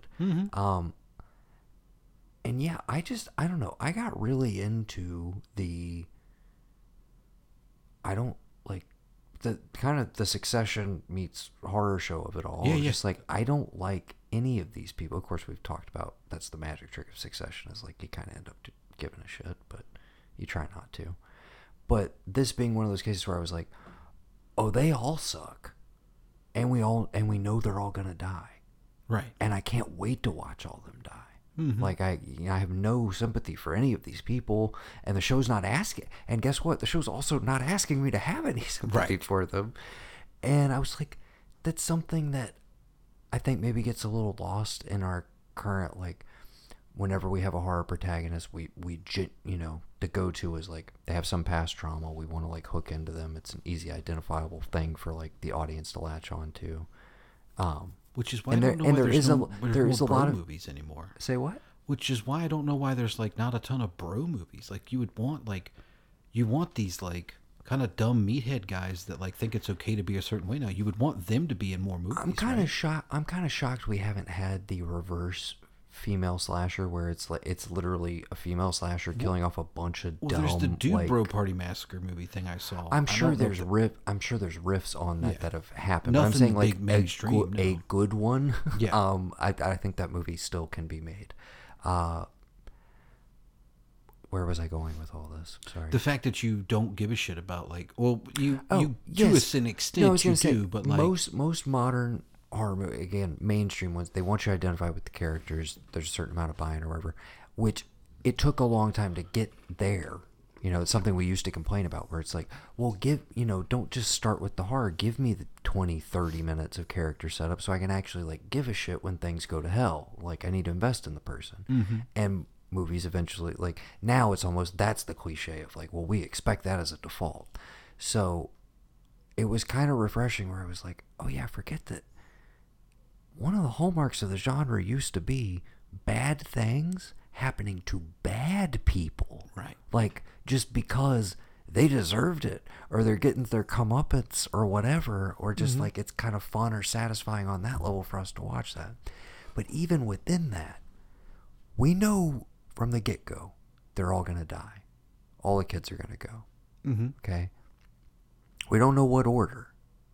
So, when things start playing out, I remember having the feeling of like, oh, now I'm just stuck with these people. Oh, now I'm just stuck with it was that, where it wasn't like, oh, I missed this person. It was like, oh, it's really down to just these three. And to take, and then you realize they're dying in the youngest to oldest order. You never picked that up? I mean, yeah. Backtrack. I did. I was a little slow on the uptake that was the structure to it, to be completely honest with you. But, sorry, sidetracked. You were saying? No, I mean, as somebody who like, I was trying to point out as many references as I could, and so when they like, oh yeah, they make fun of her facility, they call it the Rue morgue. Rue morgue. Like, oh, okay. I know what's gonna happen there. The unlikability of the characters. Sorry. To continue that through, where I was like, you know who I hate the most? From the get-go, pretty much. You know who I hate the most? Fucking smarmy, greasy-ass Henry Thomas. Yes. With his fucking ponytail. And, like, you know, it's not too far into the series before he's just, like, he's coked up. And I'm just like, I see where this is heading or whatever. And the fact that he's the one who makes it the longest, I was like, you're just like, I'm just like, I want to see him go. I want to see him go. Why is he still around? Yeah. Why is he doing this to his wife? Oh my God, Lenore, she's stuck in all this, all of that. But you know what? It was really satisfying to make him the last one to go, just for that Pit and the Pendulum sequence of like, you can feel this. You're gonna experience everything, but you can't move. You can't do anything about it. Yeah, and to frame it in like, fuck you, dude. Yes, dude. Every bit of it. And like the scene where they're like, it starts out and Bruce Greenwood is sitting in what looks like a basement area and he's staring at a brick wall. I was like, well, I know who's fucking like cocked up in that shit. Like I could just, and I loved it because it reminded me like, yeah, man, like I knew this shit. I loved this shit when I was like a goth kid. And I kept it in my mind, and I can still call back to it. Some of the stuff I misstepped, I was so giddy and happy when I'm like, of course it was this shit. Why did I not remember that it's a fucking chimp that beats the fuck out of somebody with their own arm that kills them in the Murders at Rue Morgue? Like that's what it is. It's the whole reveal is it's just a crazy ape, chimp or whatever. But but blending that into like, okay, well, it's this way because like, you know. The heart thing wasn't working. What heart thing? Oh, I don't know. A telltale heart thing wasn't working. And so they got a lot of adrenaline. And I'm like, okay. And honestly, dude, it wasn't until like she kept me like, do you hear that shit? I'm like, oh, fuck, dude. Is the name of this episode The Telltale Heart? And I made Beck stop it. And I was like, oh, fuck, it is. And she was like, yeah, how did you not know that one? I was like, wait a minute. You knew The Telltale Heart? She's like, everybody knows that. And I'm like, I don't think so. I don't think they teach him anymore. Like, they quit making kids read Poe and like write cursive. That's like top 5. That's like it top is, 5. yeah. And that's a classic story of guilt and like all. Yeah, it's good. But the way that the way that everything is grafted, I mean, I don't think anybody else could have pulled it off. Like, trying to wrap it all into one, and like, as far as I'm concerned, everything was fucking seamless. As far as the references, making it fall in line with the original source material. I was trying to think about it, but I'm like, weirdly, it's easily head and shoulders like the best Poe related thing I can think of. I remember being pretty amped about the movie The Raven, where the whole setup was John Cusack is Edgar Allan Poe. Mm-hmm. Basically we're doing From Hell with Edgar Allan Poe, right? Where it's like we're doing historical fiction. What about that other one? Did you watch that? What other one? There's one. The Black Mask guy directed. It's on Netflix. Oh, the Bale is a cop. Pale Blue Eye is based on, or he's a character. Poe is a character in it. Poe is like a cadet, right? And Bale is a cop that's come to him as like, I need your help. Never watched it. I didn't either. Like, I kind of want to now. Now that we've I might put that on the right back. Is that horror-ish? It's thriller. Can we make it count? It might, but I mean, it's the same guy who directed Black Mass. I only know that because I listened to him and Marin talk. And they were talking about like, oh, this is the Edgar Allan Poe. Cooper. It's Cooper, yeah. Crime, horror, mystery, thriller. Yeah, I mean, it did not get good reviews. No, and but I still wanted to see it because like it's got Mr. Timothy Spall in it though. Simon McBurney. Toby Jones. I know Toby. I just watched him in Berberian Sound Studio for the first time. You seen that one? Toby? You seen that one? Toby? With Toby Wong. Toby Wong? Fucking Charlie Chan. Okay. Got my Madonna's big dick coming out my left. What? Anyway, yeah. You ain't seen Berberian Sound Studio? What the fuck is that? It's about a sound engineer who goes to work on an Italian film, and he thinks it's like, like a classy foreign picture. But really it's a giallo and nobody told him. And then he's kind of like, these murders look kind of realistic, right? Maybe these murders is happening, or maybe it's just in my head. I'm Toby Jones. I'm a sound guy. You don't see any of the movie. That's the catch. That's the hook. It's just the sound. He just hears the sound from the movie, but we never see the picture. Toby Jones, Berberian Sound Studio. It was alright. It's on AMC+. Who's Toby Jones? What's he look like? He was the other Capote. Oh. Does that help? No, he's Mr. Does that help? No, mate. This man. No, mate. You know this man. His name is David Pilcher. He saves us all and takes us to the future. In Wayward Pines. Who could forget the indelible performance? It's not even in his top 4, mate. Is he? What's his top 4? Captain America. Yes. As Dr. Amenzola. But where will I sit? Not a scratch, Doctor. Not a scratch. Okay, you got 1 of 4. What are the other 3? The other Capote movie? Yeah, und ja? No. Infamous is what it was called. No, that's not the movie though. It's a franchise picture.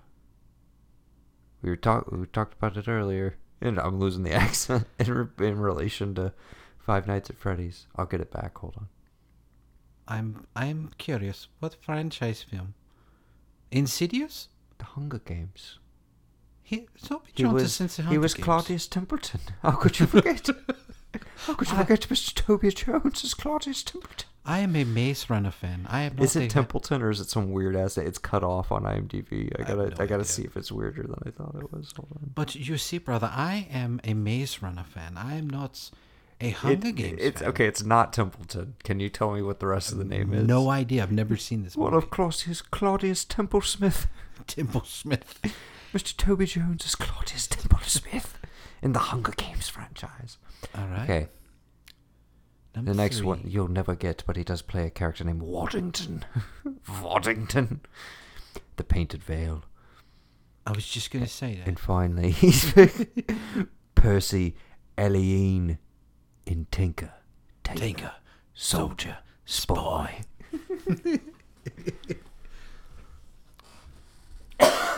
By the way, I don't know if you've seen this. I would just send it to you on Instagram, but I love it. There's this little Scottish girl, and she has this thing going on this month called It's Scotchtober, friends.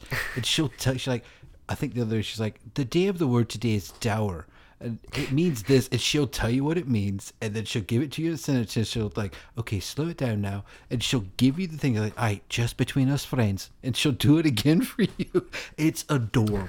Like, I just love it. It's like every day is Scotchtober, and she's giving you a different Scottish word. Love it. I'll have to send it to you when we get done. I think you'll find it amazing. Okay. We loved House of Usher. Any other like final thoughts you want to share on it? I mean, we could gush over it all day, but it's great. It's definitely the highlight of as far as new stuff this month. Yeah. This one delivered. I was glad I had this to kind of space out and savor over the course of a couple nights. I did see a reel the other day, and it was the guy who plays the one who goes out the window chasing the cat. Yeah. I don't know his name. I've seen him in other stuff. stuff. Off the top of my head. He was in Midnight Mass. But But he talks about like basically telling Mark Hamill on the set that like the whole reason I wanted to do this was because like I saw you in Star Wars, and Mark Hamill was just like, well, hey, you know, that's really great that we made something that made you want to do this because I think you're fucking brilliant. And he like was like, you know, getting teary eyed telling the story to the guy. I've seen the guy too. Rahul Kohli. The actor. I know who he is. The other like this guy on the show because he was on a CW show and a couple of movies in the early 2000s. iZombie, which he was in that. Yeah, which I think Flanagan has pulled a handful of people from. But yes, he was a nice highlight. Zach Gilford, I always enjoy. Dude, I gotta say, I appreciated that aspect of it. I was very much like, how are you gonna get me from Zach Gilford to Bruce Greenwood asshole? Like how are we gonna make the transition? And there was a point where I was kind of like, are they even gonna be able to nail that? Is that gonna be like the one thing that doesn't work in this show, basically? Mm-hmm. And then I felt like they totally like turned the corner on it. Yeah. And yeah, it was. And it's dark when you find her the name once. Oh, excuse me, Carla. Yes, I've been sitting here. Damn we've been flipping out over Bruce Greenwood, but he just keeps giving her these incredible roles, and she keeps absolutely crushing them. But I think I love the shades she gets to play as the mom in Hill House. Mm-hmm. Like, and it's one of that's a cliche of the genre at this point. Mm-hmm. The mom that gets taken over or turns evil or turns on her kids or whatever. Yeah. I think that along with like Toni Collette and Hereditary are like the two most iconic versions of that at this point. But yeah, this is one of those. I was like, you're very early on, or like, well, she's death or something like it. I don't know. She's cool as hell, well, you're just like, if you change the name Verna, it does spell Raven. She's still Raven. Yes. Yeah. Okay. Maybe. Yeah. So from the get-go, though, you're just like, oh, I see what this is, and she's just. It's a delicious performance. It's one of those where you're just like, oh, she's just crushing this. She's like making you hang on every word. She's so like the adaptability of what she is in every one of them's life. She's evil, and she's so like, you know, deliciously evil, but she's doing it to people that, again, I'm like, yeah, make it worse. It's like, dude, the whole, of course, me, you know, I got fucking 3 cats. I wasn't a huge fan of the Black Cat episode. Yeah. But when I realized it was like, oh, it's your roommate, your boyfriend cares about the cat. You're kind of indifferent to it. I'm like, fuck you, dude. And when he may or may not have killed him in a, fit of rage or drugged out night or whatever, they make you look at that or whatever. I'm just like, all right. He gots to go. Right. And then the way that they ultimately do it, dude, with him swinging off the balcony and oh my God, the fall. I feel like I haven't seen it in anything else. Maybe another movie has done it, but you're expecting the classic, like, oh, he's gonna go, onto the hood of the car, like always happens in these shots. But it's like, no, in a high rise, like, you would not get the distance. Nope. You would plummet, like, very quick. The fact that he misses the car and goes straight into the pavement, I laughed so hard. Yeah, and the fact that he didn't, like, get slammed back into the wall is amazing. Yes. The buttons on every episode of just, like, crazy fucking death, and then, boom, hammer drop of the title card. Oh, yeah, dude, I love that. That was probably my favorite. The end of episode 2... which is our first, like, death set piece or whatever with Prospero. Yeah. Where I was just like, oh, it's this kind of show. I was like, oh, okay. That was... And see, that's the only one that I couldn't remember any connection to. That one to me was just kind of a fun wordplay of, like, the Mask of the Red Death. Because that's what it is. Right. Yeah, but it's just... we melted your fucking skin. I don't think that's what the Mask of the Red Death is, as I remember. Because what I'm thinking is, like, I can't remember if in there was something about the Red Death, the plague, your skin would get boily and all that. I'm sure that's and they just amped that up with the whole... And, of course, because you're like, what the fuck? Well, how did this happen? And the fact that that's the payoff, because you're thinking, oh, she put this there. Like, whatever entity she is, like, she engineered this. She made everybody leave. She put whatever in the pipes. It's like... But then Greenwood explains to you, he's like, no, I did it. No, it was all his fault. Just like everything. Again, the whole concept of a guy who is told, like, all your progeny, like, you guys will have a couple good years, like a couple great decades, but all of them are going to die. And he just, like, he can't help himself. He just keeps fucking people. Right. He's just like, dude, what a piece of shit. Yeah. And then you start thinking about these old fucks that are, like, in their 80s and, like, run the fucking world, and that's exactly the setup where you're just grabbing like, ass. Do you need all things people don't like? Do you need all these kids? Do you need all this money? Do you need all of this anything? It'll never be enough. Yeah, a great, just a great fucking series, dude. I loved it. He nailed it. We love Flanagan. Yeah, dude. Flanagan is like, Any closing, like, shout outs you want to hit people with, like big recommends? That's definitely, I mean, as far as series go, that's the one to do. And obviously, if you never caught Midnight Mass, which we raved about a lot of last year, I highly recommend you go back and do that. Those are definitely, and along with Haunting Hill House, those are the top 3. But not a bad one in the bunch. Even Bly Manor, which I think kind of runs out of steam in the back half, which more felt just like a result of it being just a little too long. It could have used a tighter edit. Still a really strong show. And I recommend to you that you actually do go and check out Midnight Club. I don't know if you ever read any of those books when we were younger, but Midnight Club. Cool setup. It's, kids in a cancer ward, essentially, that share scary stories to, like, pass the time. And they always meet at midnight.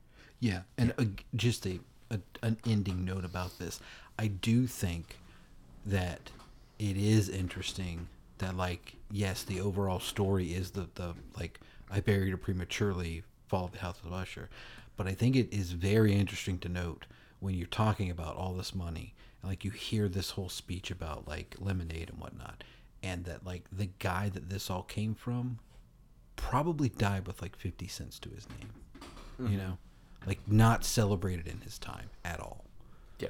Disputes about money, like, with his foster father, all this other stuff. So it's one of those where, like, if you didn't know anything about Edgar Allan Poe, you're like, maybe I would check this dude out. Maybe okay, well, it looks like all these, let me go, wait a minute, this is a story? Oh, well, how does the story match up to the episode? Let me read it, right? But if you had any inkling of him whatsoever, you're like, or you were a fan, or I'll argue, if you're a scholar of his work, you can still find value and appreciate this for what it is. Just for the fact that, like, here's a dude that's getting, like, a ton of play in Halloween this year. Edgar Allan Poe. This is an argument for, like, physical media or just, like, a cool special feature that they don't really do in the streaming era. But I would love a Mike Flanagan commentary with, like, a Poe scholar or something, where they just like talk over every episode, and they're like, gonna put that out on DVD or something. I would totally like. There's been a lot of great like explainer articles that go through all the Easter eggs and stuff. But again, I would love to. Obviously, he's a big fan, and each of these has kind of been him, other than Midnight Mass, which is, as far as I know, like kind of wholly original. And we gave it one of the biggest compliments at the time, which is like, this is the best, like Stephen King thing that Stephen King never wrote. Like, better than a lot of Stephen King. Yeah. Yeah, but like Hill House, obviously, based on the Shirley Jackson. Is it Shirley Jackson? That sounds right. I believe so. And then Bly Manor is like taming Henry James. Turning of the Shrew? Taming of the Shrew. Right. Turning of the Shrew, which is the Henry James novel that it's... Right. Yes. The Turn of the Shrew. Right. Yes, excuse me. Okay. And then... You said like we said, Midnight Club is based on the book series, and then this obviously based off the books of Poe.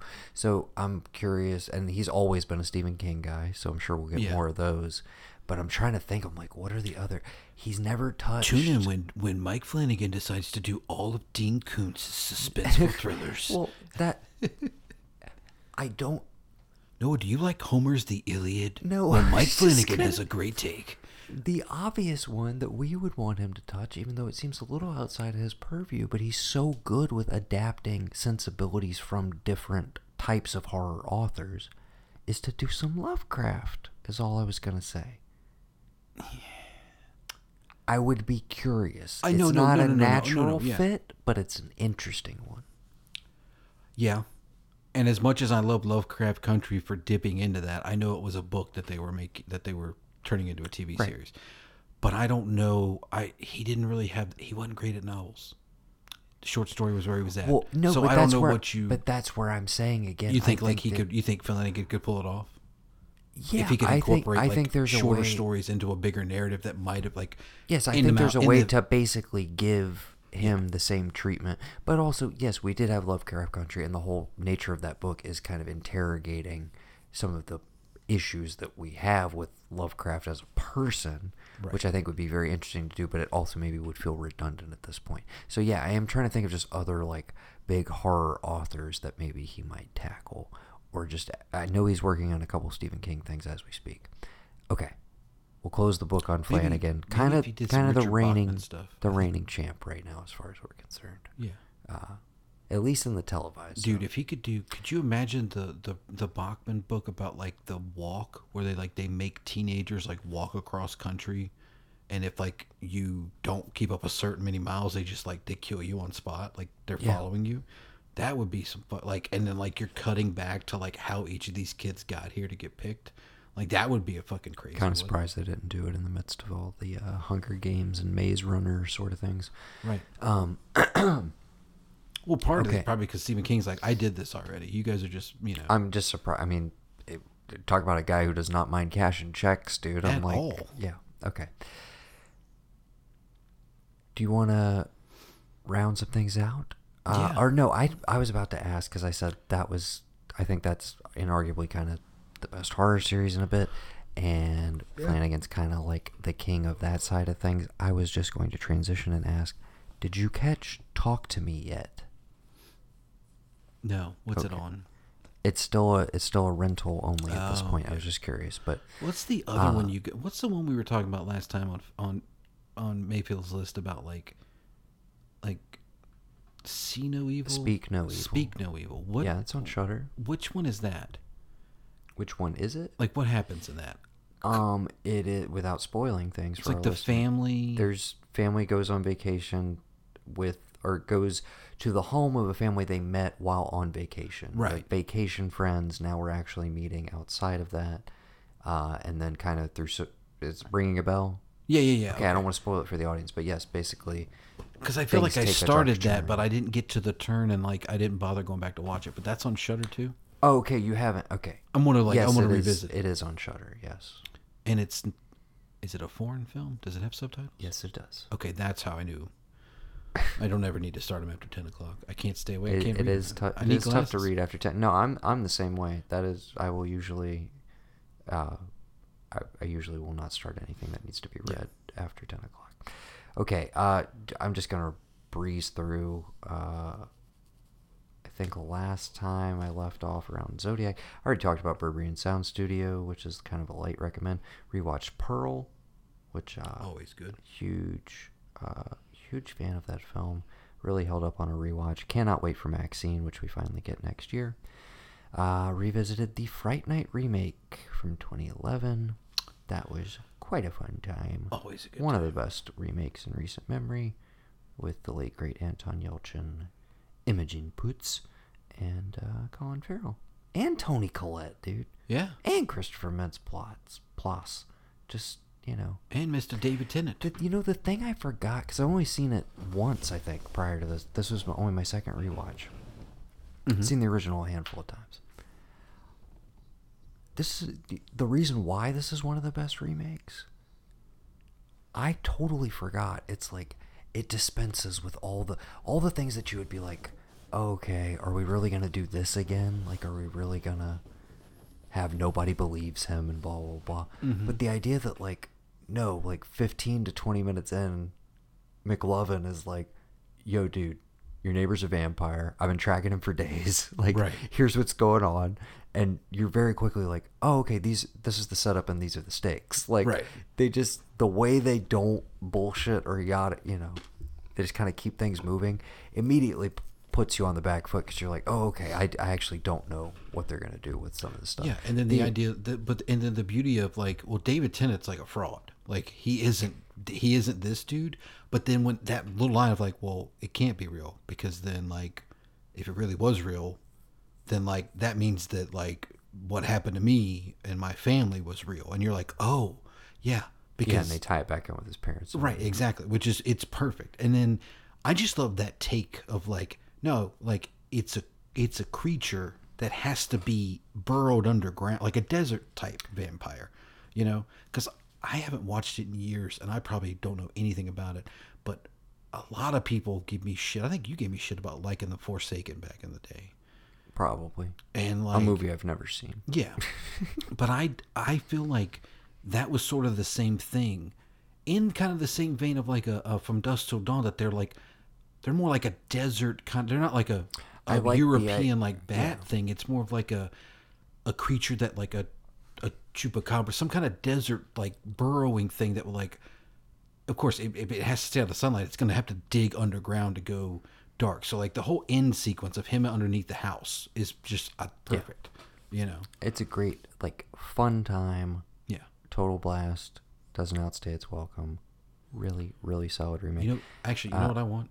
Now that I think about it. What's that? I want Flanagan to give me a Night of the Creeps. It's literally the next thing I watched the following night. Night of the Creeps is amazing. I don't know why Flanagan needs to do that movie. I would want that movie from Benson and Moorhead. I was gonna say Joel Petrakis would crush a Night of the Creeps remake. You think so? You haven't watched enough Petrakis movies, dude.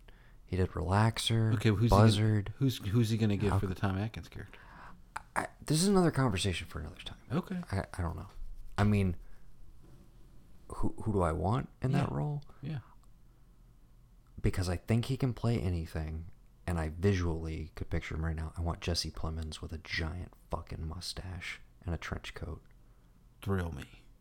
Dude, I'm telling you. Yeah, dude, that fucking works, man. You could do it. Plemons. You could do anything. And then you get Chalamet. As the nerd, the kid. Sure. I mean, their age gap is probably not that big. No. I think Jesse Plemons is 35 or 36. And you get Pete Davidson to be his buddy with the crutches. Why? Why does he have to be in this? Okay. Yeah, I cleaned up Suburban Screams and House of Usher. Rewatched The Vanishing, the 88 version, not the remake, which is from the same director. I don't know how, but he did it twice, and one is good and one is not. The one with Sandy is not good, right? Not if you ask me, dude. No. I know. That's what I'm I saying. know.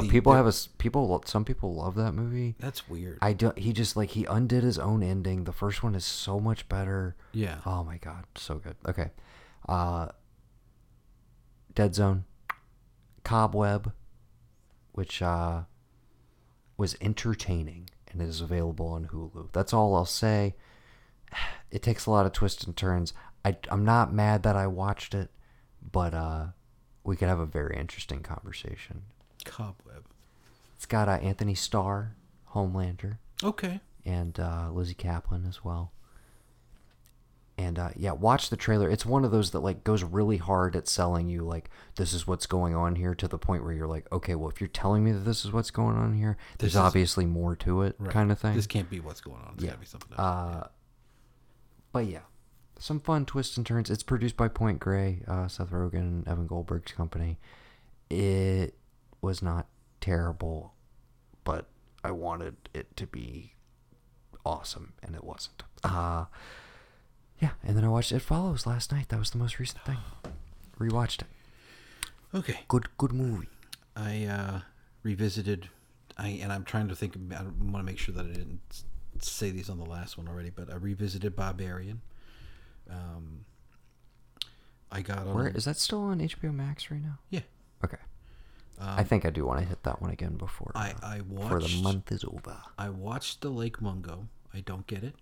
It's a lovely film, but I inherently like ghost stories because it means there's an afterlife, so I can't get scared at it.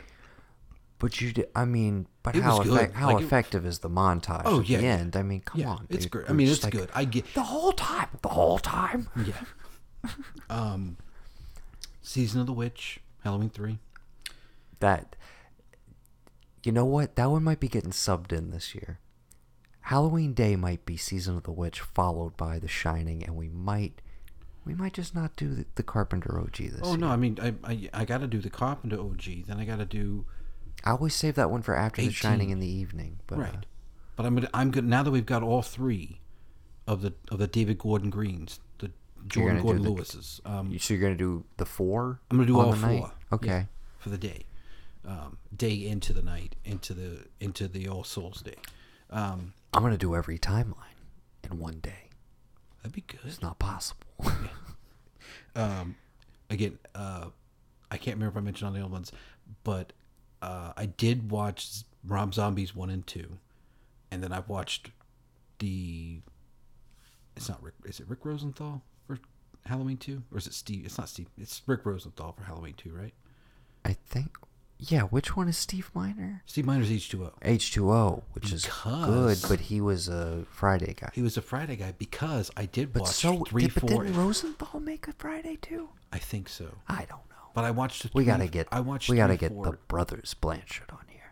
I did watch 3, 4, and 5 of Friday, yesterday, back to back to back. I just had them on in my my room. Like I stayed up till 2:00 in the morning. I don't know why I did this. Like as soon as I got off work, I was like, "What am I gonna?"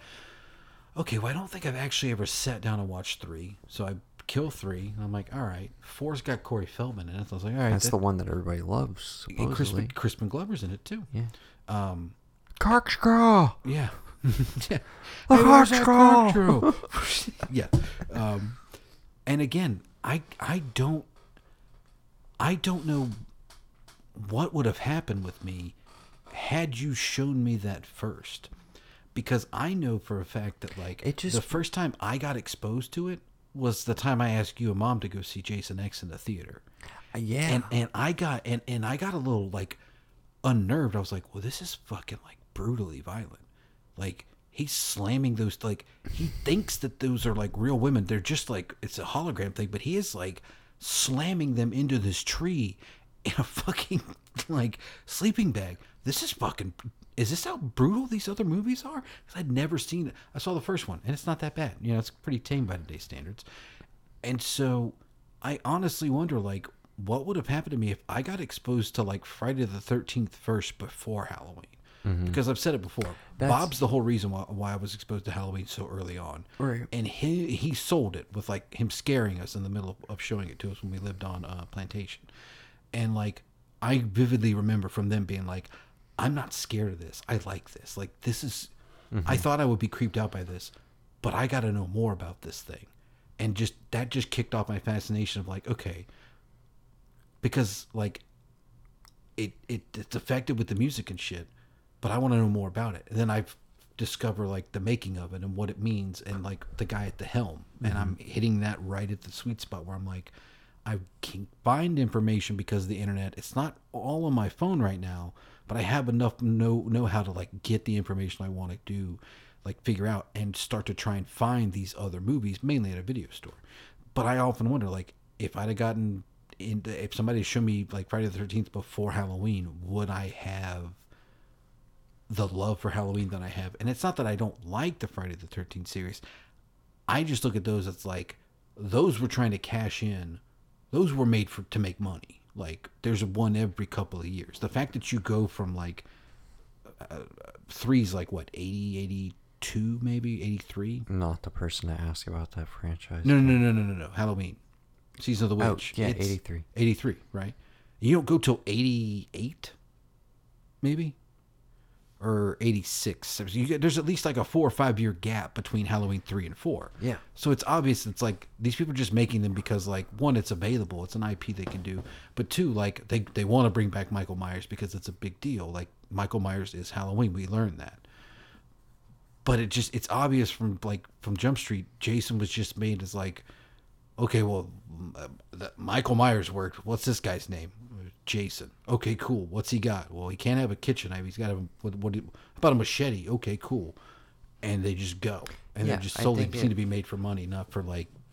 It's 100% which one you saw first, and you latch on like that's your franchise. It's the same reason why I've never cared about Friday the 13th, and I enjoy the Freddy's like quite a bit. I like Nightmare on Elm Street, but that's not like I'm not a diehard about that franchise. I think Scream is like our franchise. I mean, if that's ours, yeah, in terms of just like the one that was happening in our lifetime, yeah. Our life, yeah, obviously. That's if we had to pick one, that's ours. But like fan-wise of the classic three, yeah, we're Halloween boys because those are the ones that we saw for it.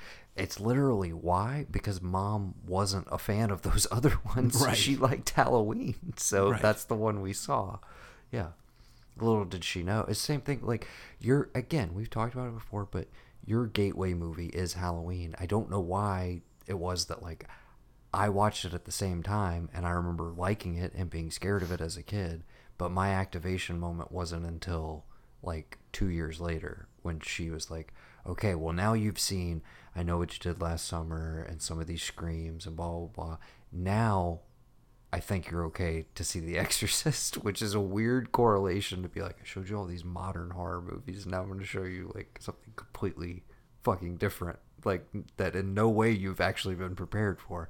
And that's the one that broke my brain, where I was just like, wait, what Right. What is this? So you know what's really crazy? Just I'm spitballing here. We really ought to get this lighting we got and like get some mushrooms, maybe some MDMA, and just take some and just sit here and talk about that, because it's weird now. I don't know why it is in this setting. Thinking of all the things that like our mom exposed us to that are like integral to like how integral. I move. Integral. I can't even speak. I'm so shocked by what I'm integral. Interwoven into my fiber of my being of like who I am, and it's just based off shit she's shown me. Like, you know how much I fucking love like the first Terminator?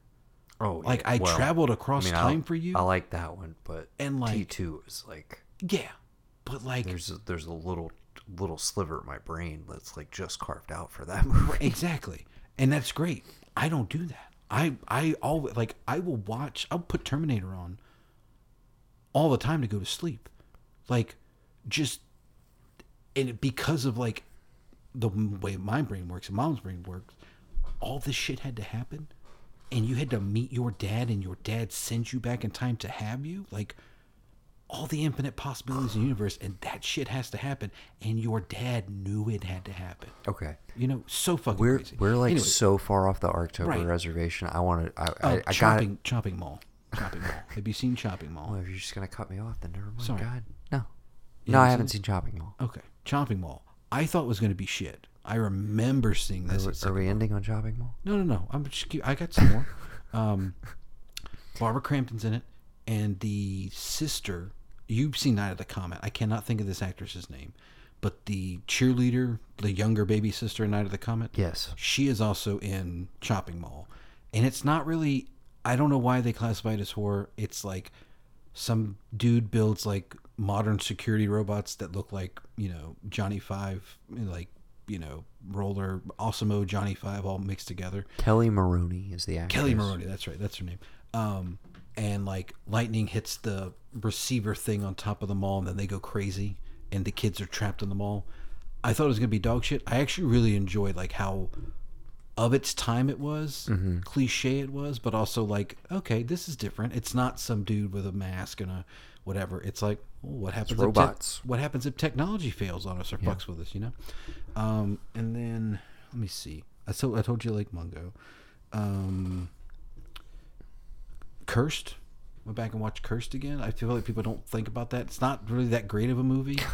That's why people don't think about it, bro. But it was just, it's the first time they're back together after Scream, and it's like werewolves, and they were just, the fact that they tried it, I put it up there with like Dracula 2000. It's just like, Dimension was just like, we're going with whatever we can. Dude, that tripped me out last night. Watching It Follows, which I would have sworn up and down was an A24 horror movie. No.